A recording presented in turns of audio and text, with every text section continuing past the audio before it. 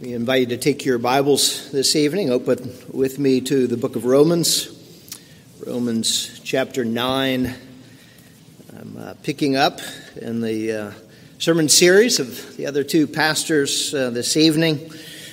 Carrying forward this series, we're looking tonight at Romans chapter 9, verses 19 through 26. If you haven't brought a Bible with you, tonight our passage is found on page 945 in the pew Bibles in the pew racks in front of you. Romans chapter 9, beginning in verse 19. You will say to me then, why does he still find fault? For who can resist his will? But who are you, O man, to answer back to God? Will what is molded say to its molder, why have you made me like this? Has the potter no right over the clay to make out of the same lump one vessel for honorable use and another for dishonorable use? What if God, desiring to show his wrath and to make known his power, has endured with much patience vessels of wrath prepared for destruction, in order to make known the riches of his glory for vessels of mercy, which he has prepared beforehand for glory, even us, whom he has called, not from the Jews only, but also from the Gentiles. As indeed he says in Hosea, those who were not my people, I will call my people, and her who was not beloved, I will call beloved. And in the very place where it was said to them, you are not my people, there they will be called sons of the living God. The grass withers and the flowers fade, but the word of our God stands forever. Let's go to God in prayer. Our God, we thank you that you are a sovereign God. And we thank you, O God, for your saving grace in the lives of your people. Remind us again of your goodness and your mercies to those of us who know and love you, O God. Be with us in this time together. Write your word on our hearts. We pray this in Jesus' name. Amen. As we've seen over the last few weeks, as we've been going through Romans chapter 9, Romans 9 through 11 focuses on Israel, ethnic Israel, ethnic Jews. What is their status? What is their future is basically the essence of these chapters.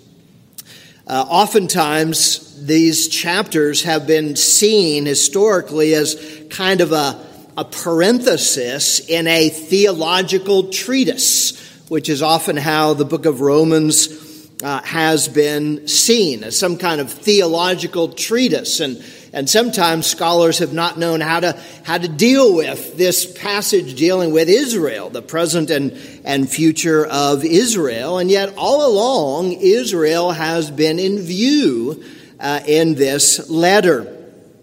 Right from the very beginning, Romans chapter 1 points out that Christ descended from David according to the flesh.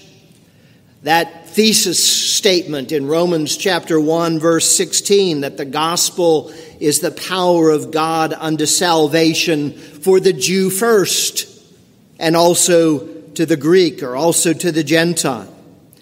Much of the first 4 chapters of Romans lay out the gospel within a Jewish background and with an eye to Jew and Gentile. Earlier in Rome, probably about 8 years before Paul wrote this, there was a Jewish uproar over Jewish Christian claims that Jesus was the Messiah, the Jewish Christ. We know that historically. So the nature of this letter is in part to address the issue of the status of the Jews, who were God's chosen people. What has happened? But in fact, as we've seen earlier, in Romans chapter 9, verse 6, the Apostle Paul addresses this head on when he says, "But it is not as though the word of God has failed, for not all who are descended from Israel belong to Israel." Not all descendants of Israel are true spiritual Israel. In other words, Paul is teaching here in Romans that true Israel has always only been a believing remnant within larger ethnic Israel. That's the way it's been from the very beginning. Some were chosen and some have been hardened. Last time we were together, Pastor Ben preached on last time Ben preached on verses 14 to 18, that basically election was fully in line with God's justice and righteousness. We saw that in verses 14 through 18. It answers the objection, well, that's not just for God to choose some and not others. That is not just. Tonight's passage, perhaps we can put it this way, answers the objection, that's not fair that God chooses some and not others. That's not fair. Ultimately, we're going to see tonight God's choosing and hardening is for the glory of his name in all the world. God's choosing and his hardening is for the glory of his name in all the world. So in our passage tonight, Paul begins, first of all, in verse 19, as he did back in verse 14, where there Paul said, "What then shall we say? Is there injustice on God's part?" By no means. He starts this new section with a question again. Verse 19, "You will say to me then, why does he still find fault? For who can resist his will?" So here the basic question is, how can God condemn us if we have no choice? How can God condemn us if we have no choice? Paul has clearly made a case for election in Romans chapter 9. We see it in verses 11 through 13. Though they, the twins,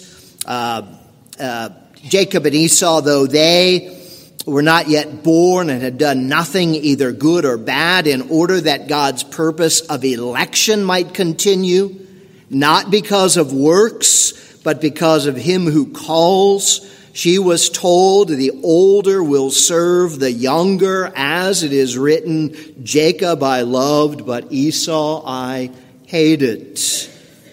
Verse 16, we see it again. So then it depends not on human will or exertion, but on God who has mercy. And again in verse 18, so then God has mercy on whomever he wills, and he hardens whomever he wills. And so here comes the objection in verse 19. Why does he find fault? For who can resist his will? By the way, there would be no objection here if salvation were according to free will. That is clear. No one can get around that possibly in this passage. If salvation is according to human free will exclusively, there would be no objection here. But here's the objection. Who can resist his will, God's will? And so Paul gives the response here. And in one sense, his response is phrased in such a way that would indicate that objection was a defiant objection, not honest questioning. He says in verse 20, "But who are you, O man, to answer back to God? Well, what does molded say to its molder? Why have you made me like this?" And he goes on to say in verse 21, "Has the potter no right over the clay to make out of the same lump one vessel for honorable use and another for dishonorable use?" By the way, this imagery of the potter and the clay is actually an image that God used in Jeremiah chapter 18, that Israel is the clay in God's hand, and here the Apostle Paul uses it here. In other words, the point is God has the right to create according to his will, as he wills, as he determines best. Note the essence here of this questioning. Do you know who you are, who are asking these questions of God? Do you know who you are? Do you realize the difference between you and God? You're the clay. He's the potter. Is it fitting to talk back to God in this way? Is basically what Paul is saying here. Is it really fitting? More than that, God is absolutely sovereign to do as he wills. The ruler, the creator, the maker. Matthew Henry puts it this way: "Who are you who are so foolish, so feeble, so short-sighted, so incompetent, a judge of divine counsels? Are you able to fathom the depth of God's wisdom?" Why did God choose some and not others? I have no idea. We have no idea. But we do know that it's not because of anything in us. Scripture tells us over and over again. As Augustus Toplady puts it in that great hymn, "Nothing in my hand I bring. Simply to thy cross I cling. Naked, come to thee for dress. Helpless, look to thee for grace. Foul, I to the fountain fly. Wash me, Savior, or I die." Again, Matthew Henry puts it this way: "God is a debtor to no man. His grace is his own, and he may give it or withhold it as it pleases him. We have none of us deserved it. Nay, we have all justly forfeited it 1,000 times. So that herein the work of our salvation is admirably well ordered, that those who are saved must thank God only." Thank God only. None of us deserve it. Or as Tom Schreiner puts it, those who grumble against a God who refuses to save all reveal that they believe that God should save all, and that salvation is not a merciful gift of God, but a necessary part of God's contractual obligations to human beings. In this theology, praise will shrivel up, for no one is thankful when God merely gives what he should.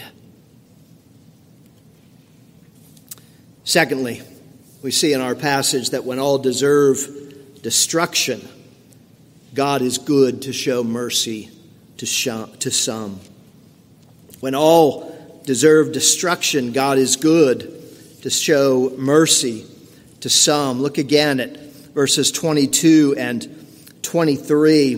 Paul says, "What if God, desiring to show his wrath and to make known his power, has endured with much patience vessels of wrath prepared for destruction?"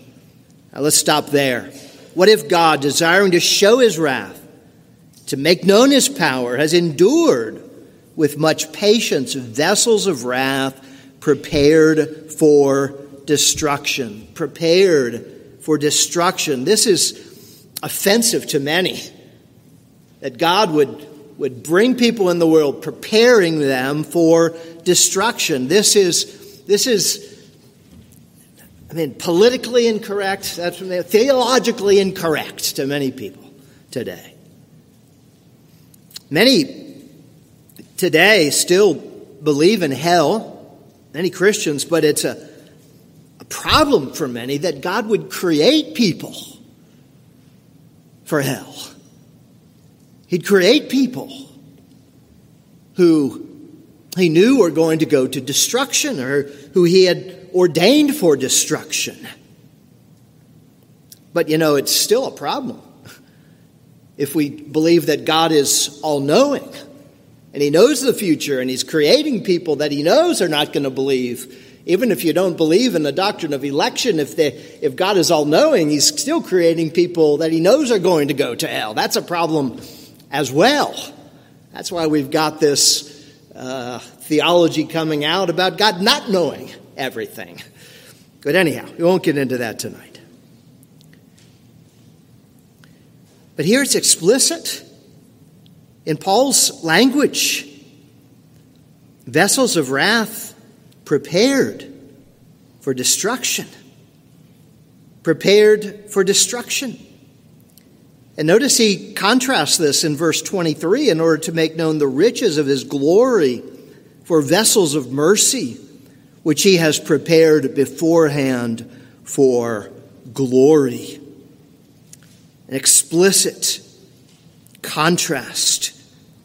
Prepared for destruction, prepared for glory. In fact, he emphasizes prepared beforehand for glory.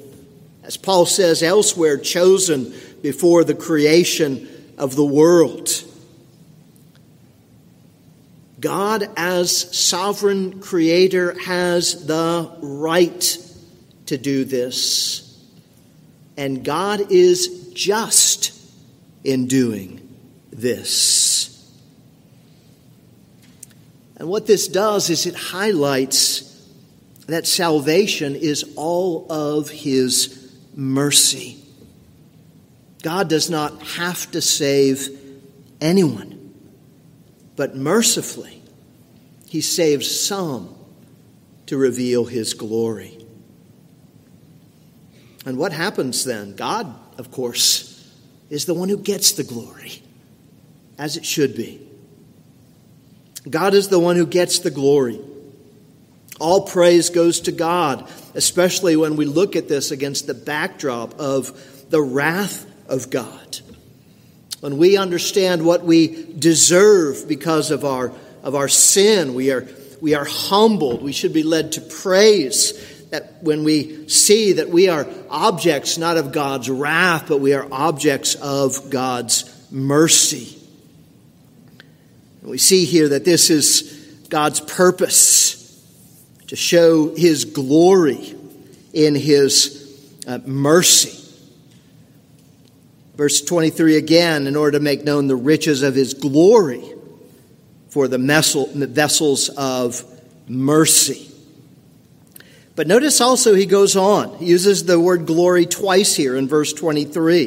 The riches of his glory to vessels of mercy, which he has prepared beforehand for glory.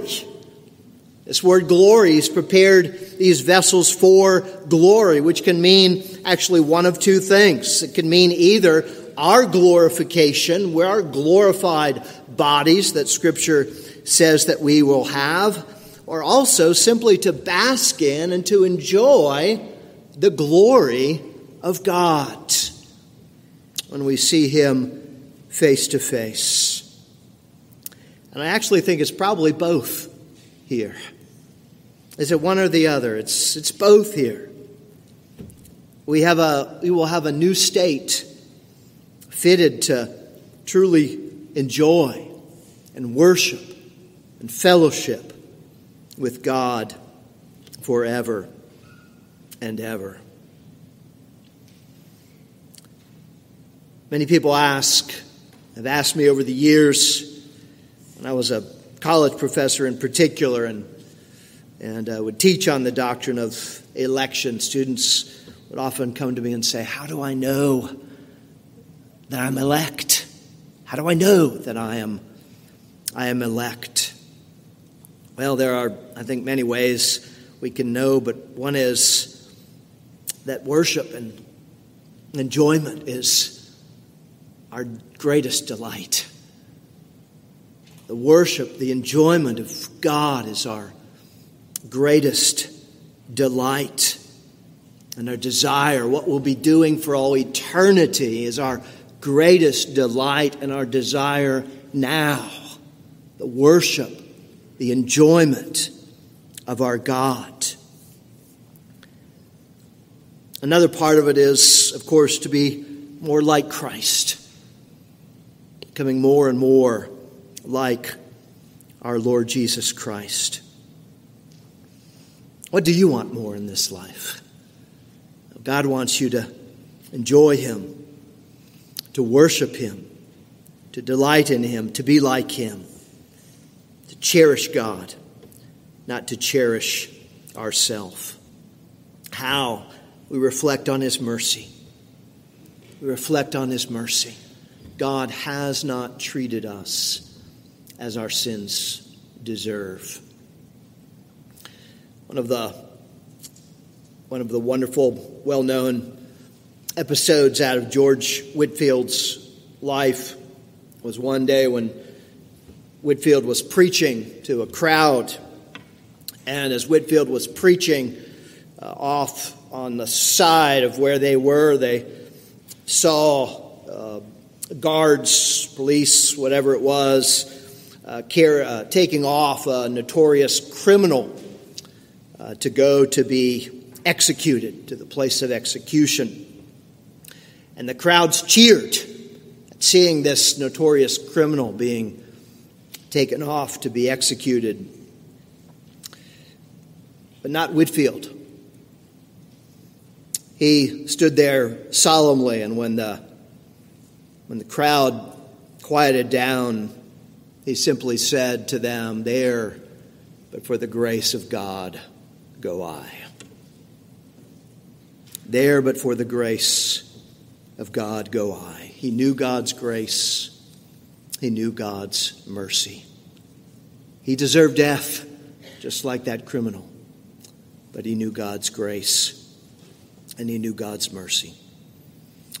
Third and finally, more than mercy, God pours out His love on His people. Look at verses 24 to 26. "Even us whom He has called, not from the Jews only, but also from the Gentiles. As indeed He says in Hosea, 'Those who were not my people I will call my people, and her who was not beloved I will call beloved.' And in the very place where it was said to them, 'You are not my people,' there they will be called sons of the living God. Even us," He says, "whom He has called, not from the Jews only, but also from the Gentiles." It's not just Jews who are going to know God. It is Gentiles as well. But there will be both Jews and Gentiles included, He says. And notice the election language that Paul uses here. The language of being called. This is God's effectual call on people's lives that draws them to Himself. And he says in verse 25, quoting from Hosea, "Those who were not my people, I will call my people. Her who was not beloved, I will call beloved." Those who are not mine will be mine. Not beloved will be beloved. Why? Because they become a part of God's family. As Paul says in Ephesians chapter 1, verse 4, "In love He predestined us to be His own beloved children." While we were outside of Christ, we were His enemies. But when we come to saving faith in Christ, we become His children, his beloved children, as we see in verse 26. And in the very place where it was said to them, "You are not my people," there they will be called sons of the living God. From not loved at all to his beloved children. What a beautiful picture. Enemies of God, opposing God, running away from God, if not like the Apostle Paul, actually persecuting his church, hating his church, trying to do away with his church, but being brought in, becoming beloved, adopted as his beloved children. Nothing else could do this except the great love of God for his people, the powerful love of God that draws his sons and his daughters to him. I was struck recently, within the last few weeks or so, when we sang that wonderful Getty hymn, "How Deep the Father's Love for Us." For some reason it struck me particularly on this particular Sunday, how deep the Father's love for us, how vast beyond all measure, that he should give his only Son to make a wretch his treasure. Outside of Christ, we are simply wretches. Do not deserve God's favor, God's grace, lost in our sin. And yet God is gracious and great and loving to us, his people. As John puts it in 1 John chapter 4, "And this is love, not that we have loved God, but that he loved us and sent his Son to be the propitiation for our sins." Let me end with this quote, this short poem from St. Augustine. He wrote this, the church father Augustine wrote this many, many years ago. "This Lord, our God, the Word of God, the Word made flesh, the Son of the Father, the Son of God, the Son of Man, exalted that he might create us, humbled that he might recreate us, walking among men, suffering what is human, concealing what is divine. Let every sigh be a panting after Christ. Let that most beautiful one, who loved even the ugly, that he might make them beautiful, let him be longed for. Hurry to him alone. Sigh for him." May that be our desire and our prayer. Let's pray. Indeed, O God, how we long for you, how we sigh for you because of your great grace and your mercies to us who do not deserve it, who have not earned it and cannot earn it. And yet, O God, we who were not your people, who were not beloved because we were running away from you, you have drawn us to yourself by your grace, by your mercies, by your power, and by your great love. So we thank you that you have made us yours. We thank you for your electing grace that has not only drawn us, but that has changed and transformed our lives. Continue, O God, your transforming work, growing us in grace and the love of Christ. And we pray all this in Jesus' name. Amen.